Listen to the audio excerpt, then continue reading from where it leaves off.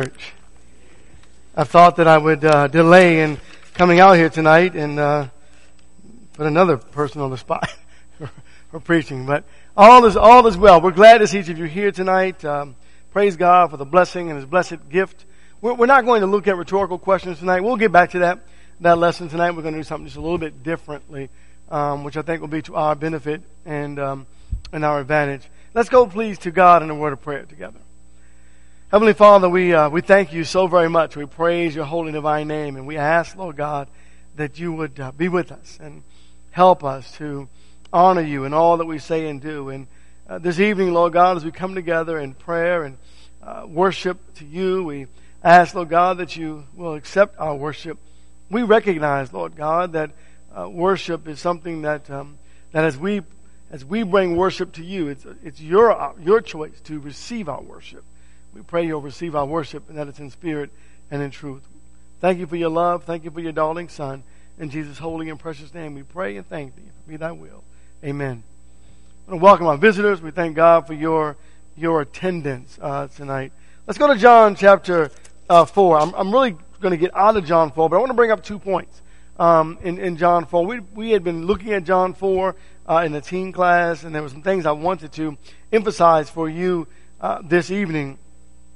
And the first is found in verses 1 and following. When therefore the Lord knew that the Pharisees had heard that Jesus was making and baptizing more disciples than John, although Jesus himself was not baptizing, but his disciples were, he left Judea and departed again into Galilee. And he had to pass through Samaria. Well, the first thing is that notice in the text that baptism is very important. It's essential to salvation. To make a disciple is to baptize one into Christ. There was a discussion about baptism even back in those days. Today, there are discussions about baptism. And so the discussion of baptism is not something that's new. Here in this text, the question is, why isn't Jesus baptizing? Well, some will say because baptism is not important or essential. But the reality is because what would happen if one person were baptized by Jesus? Well, they think they're better than everyone, wouldn't they? They'd be the best super Christian of all Christians. And that's not the case. All of us are saved in the same way. But I wanted just to highlight, if you will, in verse 4, speaking of Jesus, that he had to pass through Samaria. Now that question, when you think about having to pass through Samaria, normally when traveling from Judea to Galilee, many Jews crossed the Jordan and they went around Samaria. I'm going to show you why in just a moment. But the major reason is the Jews hated the Samaritans. I want to show you the big issue with that here. I want to talk about that. He went around, but the text says he had to go. And why did he have to go through Samaria? Obviously, if the text tells us that Jesus had to go, there is some spiritual reason behind that. Now, we know the depth of the message shows us that without a shadow of a doubt, he had to go through Samaria because there were people in Samaria who wanted to what? Be saved. They wanted to honor God. They wanted to love God. They wanted to serve God. And there was this one woman at the well, one of the greatest evangelists in the New Testament, and she carries a message back to Samaria about Jesus as they met at the well. But I want you to think about just something before we get to the point that I want to make. I want to jump down to verse 5. So he came to a city of Samaria called Sychar, near the parcel of ground that Jacob gave to his son Joseph. And Jacob's well was there. Therefore, Jesus, being wearied from his journey, was sitting thus by the well. It was about the 6th hour. I want you to think about Jacob's well. That well is thousands of years old and still producing water for the people. That's a God thing, isn't it? You know, that's a God thing. That well has been there and flourishing, and everyone goes there, and it's an amazing spot. God, thousands of years ago, prepared this day. He prepared this woman, if you will, this situation. He was ready for this situation, that Jesus would meet this woman at the well to carry the gospel to the Samaritans.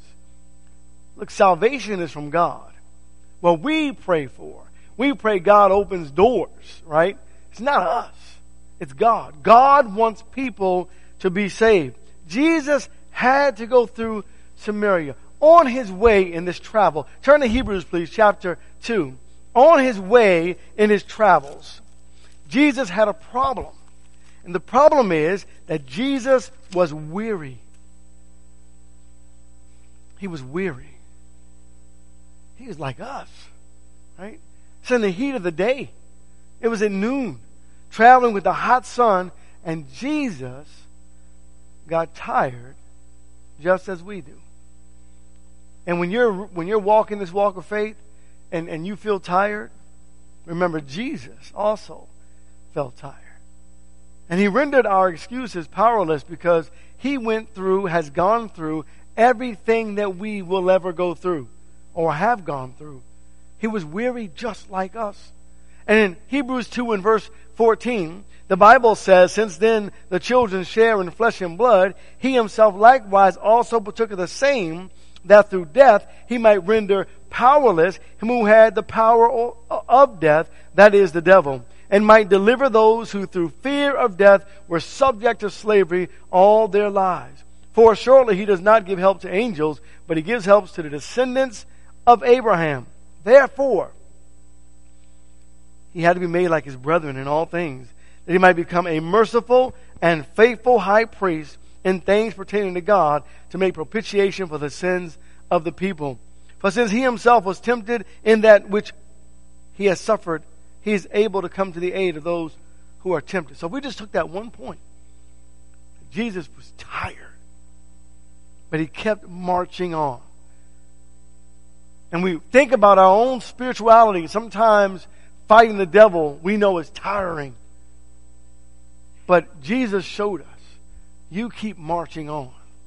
So I wanted just to grab that point because I didn't want to just jump through that just to get to this particular part of the lesson. So I want you to go back now to John chapter 4, please. John chapter 4.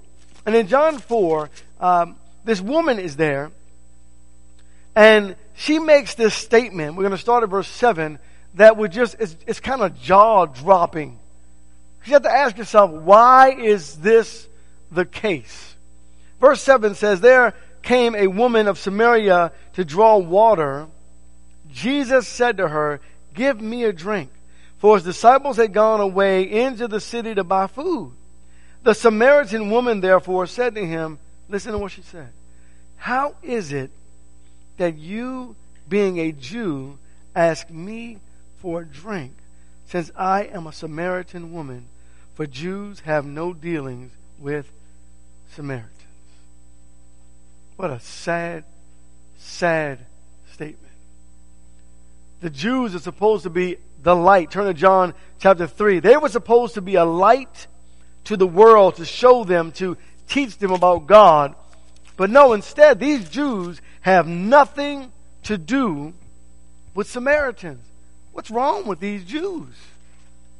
Well, let's go back and look at the history to discover how Israel came to this point, how Judah came to this point to where these Jews from Judah, these Jews, decided all of a sudden that the Samaritans weren't worth saving.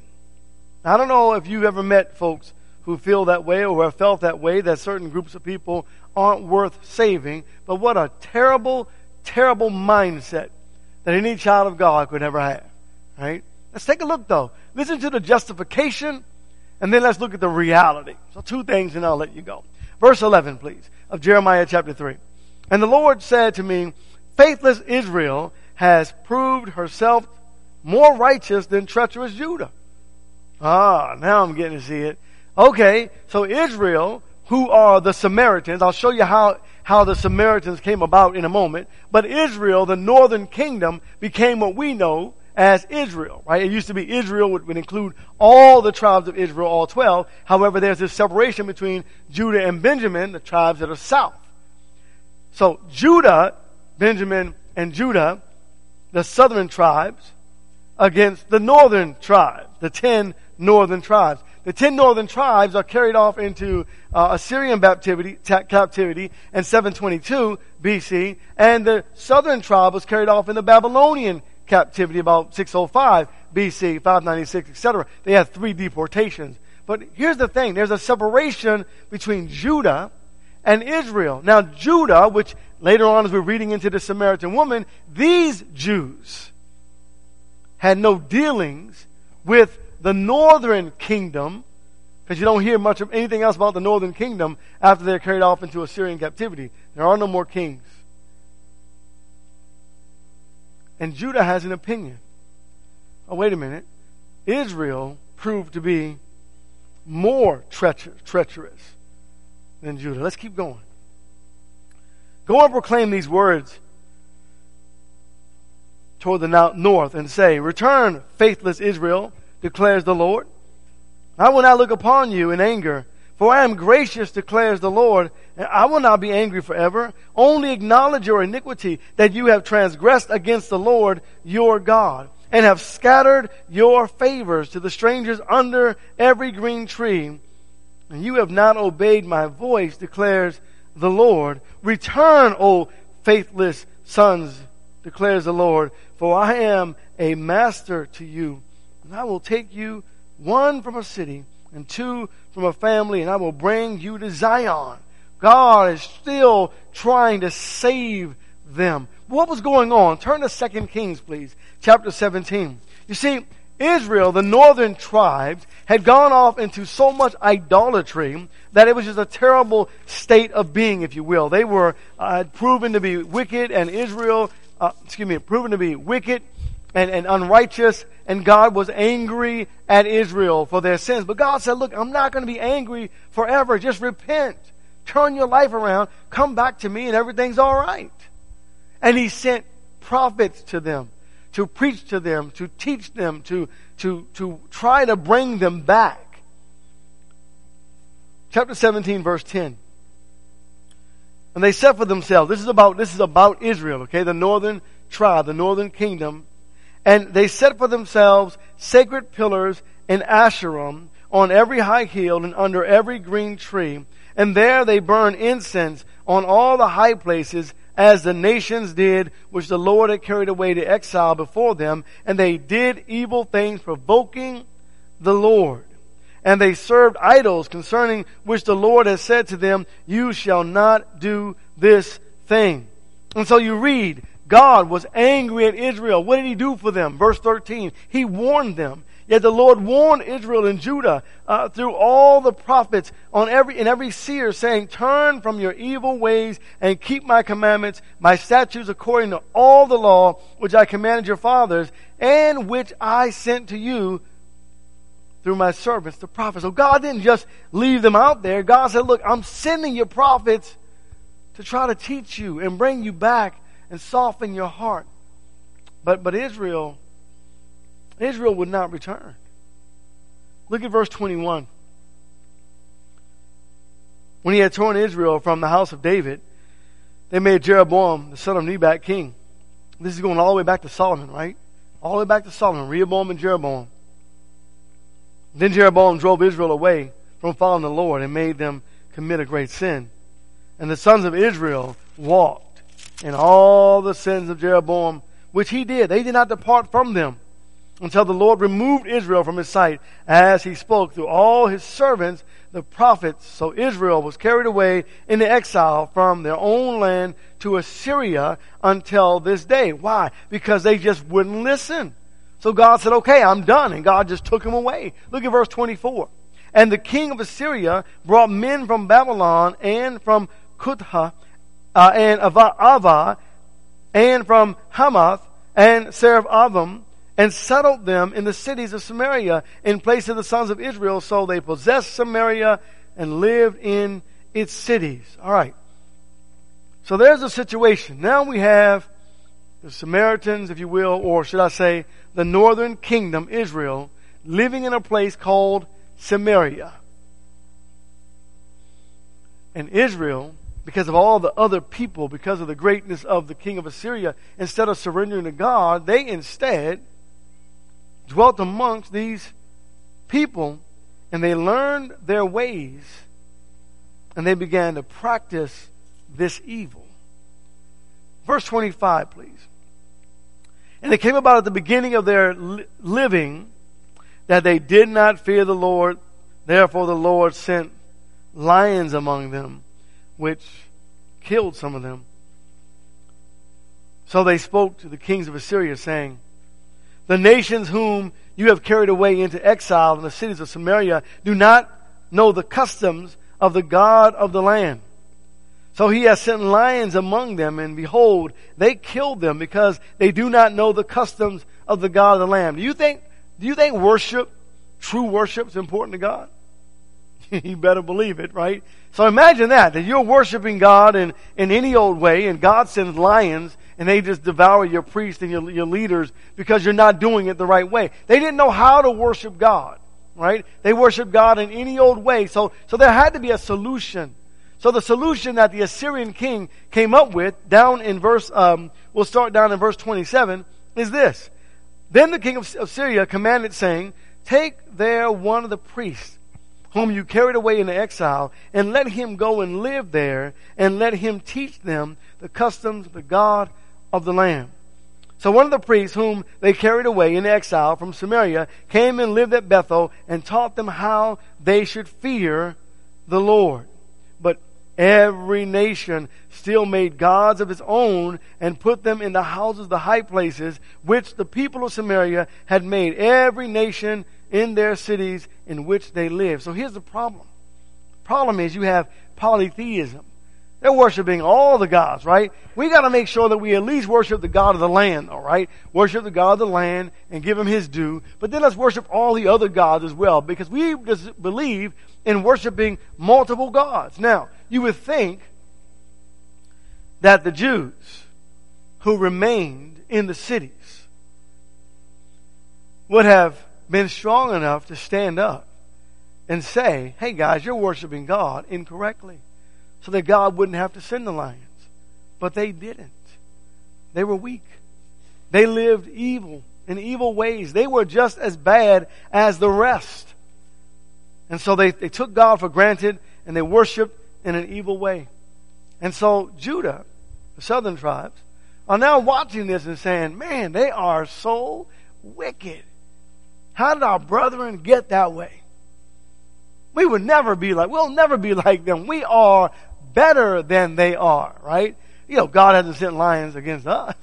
Look at us, Judah. We're doing all right. Which out of that came the scribes and Pharisees later on.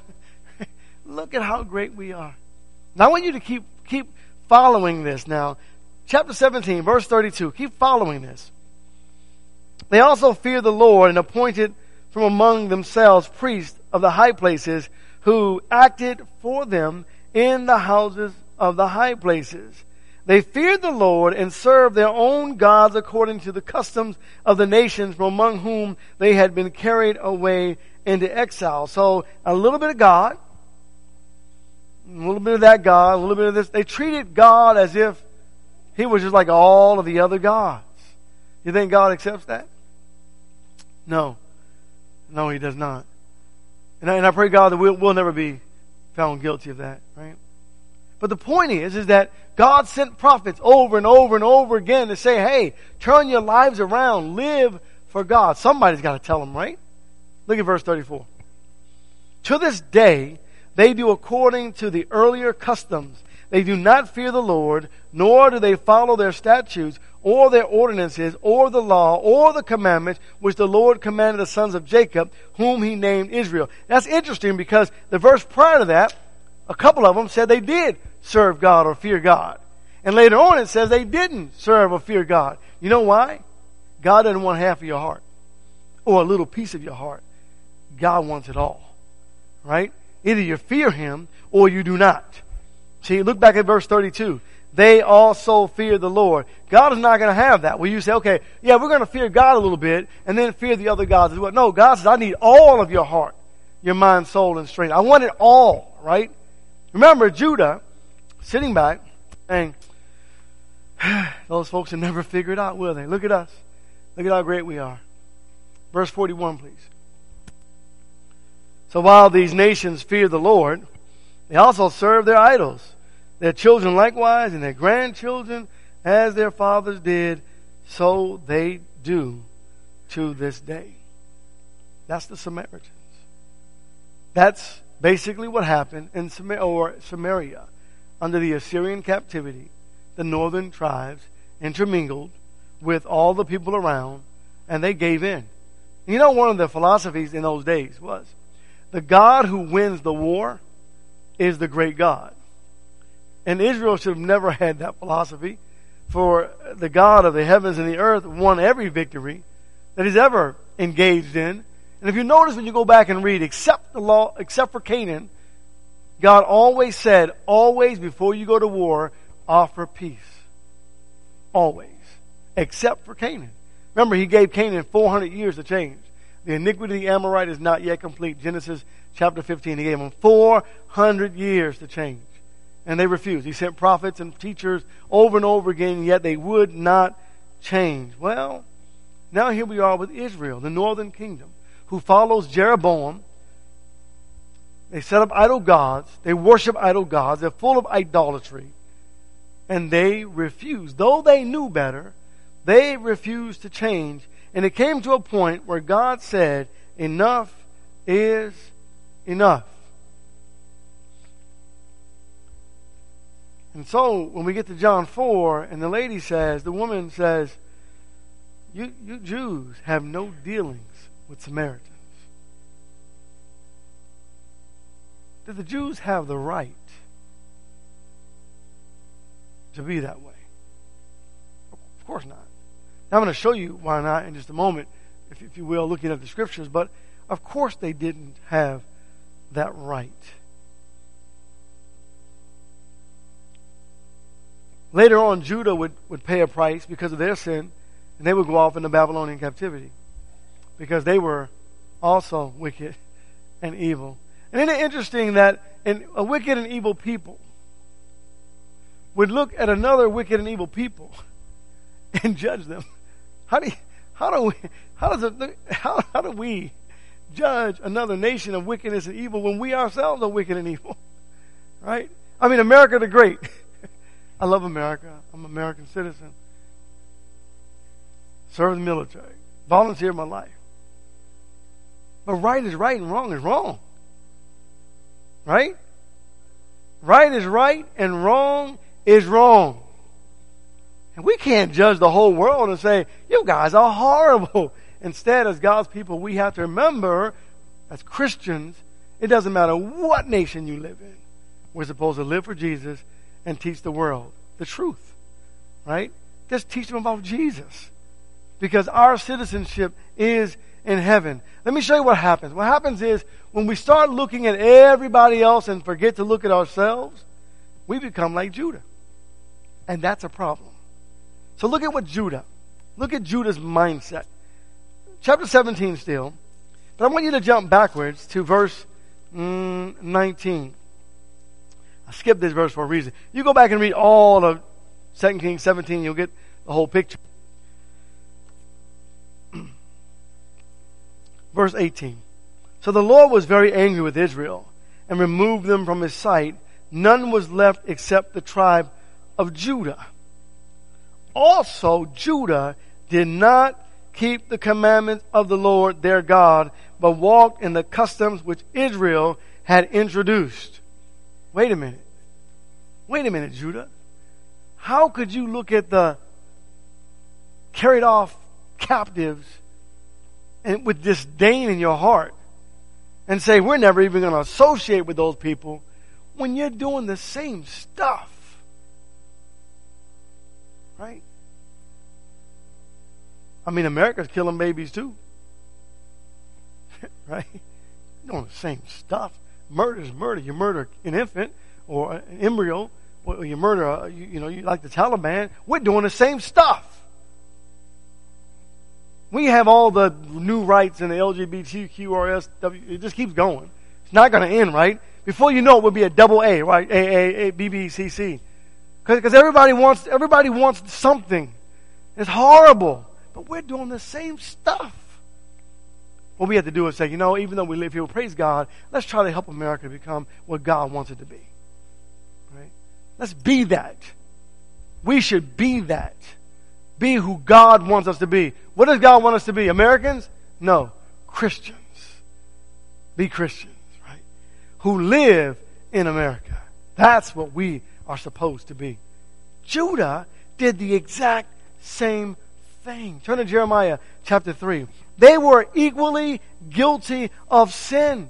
Now the question is, were they better than Israel? Well, really, in reality, no one's better than anyone else. The problem is your attitude. Do you have the attitude that you're better than everyone else? Well, let's think about that for a moment. Jeremiah 3, over in verse 6. All this has to do with the Samaritan woman says, wait a minute, why are you asking me for a drink of water? Because Jews have no dealings with Samaritans, and plus I'm a woman. Right? And then it goes on to talk. She says, the well is deep. How are you going to get the water? And then I'm going to just this isn't even the scriptures, and then when I get the water out, Jesus, I've got to give you some. And we already drink out of this cup. You're going to drink after us too? Right? You see? She's confused now.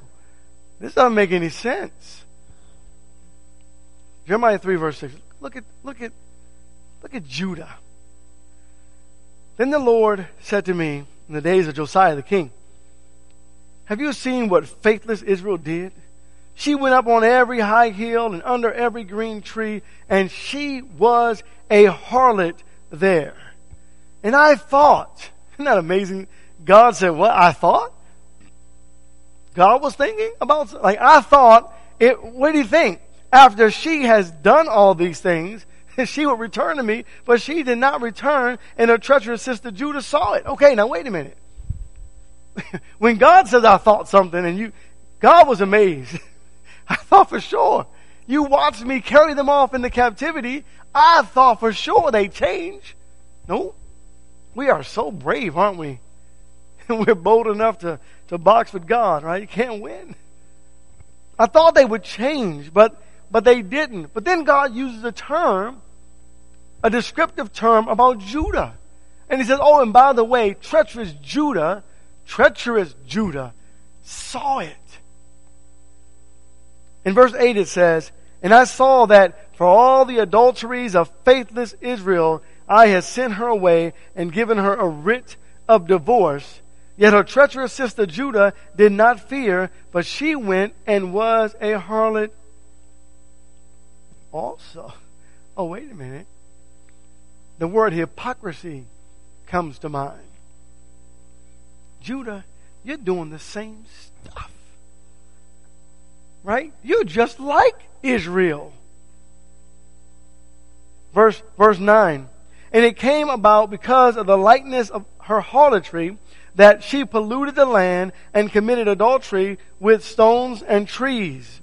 And yet, in spite of all this, her treacherous sister Judah did not return to me with all her heart, but rather in deception, declares the Lord. So they tried to trick God and say, look at how good we are. We're special. We do love you. I mean, they might sing the song, Listen to My Heart. And then they might stop singing that song. Don't listen to my heart. Because they were hypocrites. They were liars. They were deceivers. And yet they have the audacity to say, oh, we can't talk to the Samaritans. I mean, we're way better than they are. And then verse 11, and the Lord said to me, faithless Israel has proved herself more righteous than treacherous Judah. Wow. Wow. Go back to John chapter 4, please. Prepare to let you go here in just a moment. Jesus had to go to Samaria because he had to help the Jews to see something different. That woman didn't have everything right, but she sure wanted to be saved. And all it took was just a little bit of teaching she became one of the greatest evangelists in the entire Bible. She went back and brought the whole city. Can you imagine her speech? She went back to the city as a woman who was shamed because of her situation. She says, here's a man who told me everything I've ever done. Here's a man who told me everything I've ever done. Here's a man who told me everything I've ever done. And she might have said something like, and he knows what you've done too. I don't know that she said that, but what if she did? Verse 9. Again, please. The Samaritan woman therefore said to him, how is it that you, being a Jew, ask me for a drink, since I am a Samaritan woman? For Jews have no dealings with Samaritans. That's a problem. Are there people that you have no dealings with, that you refuse to teach the gospel to, that you just don't want to talk to because you think maybe they're not worthy of salvation?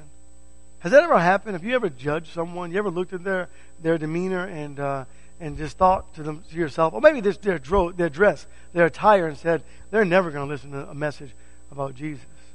How do you know? I don't know about you, but I've seen some pretty rough-looking brothers who love God, who love God, who love God. What kind of preacher would John the Baptist look like up here at the pulpit? Right? How many folks will listen to John the Baptist? Right? Tonight, just the thought. Maybe we ought to rethink. Maybe we ought to rethink the way we feel about the world. And maybe we ought to do what Jesus asked us to do, and that is to seek and save the lost. Right? Maybe we ought to rethink the way we think about or feel about Anchorage and people in Anchorage. Instead, become evangelistic minded and seek and save the lost. Which lost? All of the lost. Before we do that, start with self. So tonight, if you're struggling in your walk of faith, we invite you to surrender to Christ in the waters of baptism. You want to have faith in God. You want to surrender to God. Here's your opportunity. Thank you, God, for another day, another moment.